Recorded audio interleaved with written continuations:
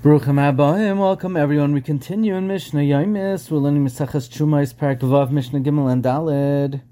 Hamachel es Payalav Yisarchav Truma. If one gives Truma to his workers or his guests for them to eat, so technically he's stealing it, but they're eating it. Hu Mishalim as a Karen, he pays the principal, the value of the Truma to the owner. He is the one who stole it. V'hei Mishalim as HaChomesh, and they pay the fifths because they ate it. Divrei Rameir. This is the opinion of Rameir. So he pays the chomesh, that's the value of the truma. Truma is always of lesser value than chulin because less people could eat truma. The sages say, Hein mishalmin kem chomesh. They pay the principal and the fifth, v'hu mishalim lahem demei seudasan, and he pays them the value of their meal. Now, because since he's required to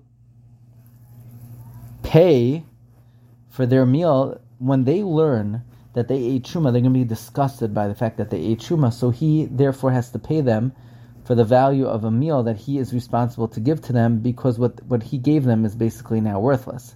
Now when he pays them, he has to pay them the value of chulin. So that would be the difference between Rameir and the Chachamim. Rameir says that the one who stole it pays the value of the truma to the kohen, while the Chachamim say that the ones who ate it pay the value, but he then has to pay them for the meal that he was responsible to give to them.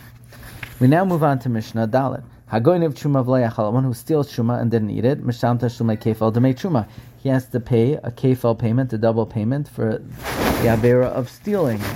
And he pays the value of truma. Achal, if he ate it, mishalim shnei kuranayim v'chomesh. If he stole it and then ate it, he pays two principals for kefal and the fifth. Karen v'chomesh minachulin, the principal and the fifth from non-truma. V'karen demei truma, and a second principal, the value of the truma, because that's the kefal payment. Ganav trumas hektish v'achala. Someone stole truma that is hektish and he ate it. So Misham Shnei Chamashin v'Karen. He pays 2/5 and the principal. He pays 2/5, 1/5 for eating truma, 1/5 for eating hektish. However, he does not pay kefal for this. She'ein behektish tashlumei kefal. There's no kefal punishment for stealing hektish. Wishing everyone a good tavach.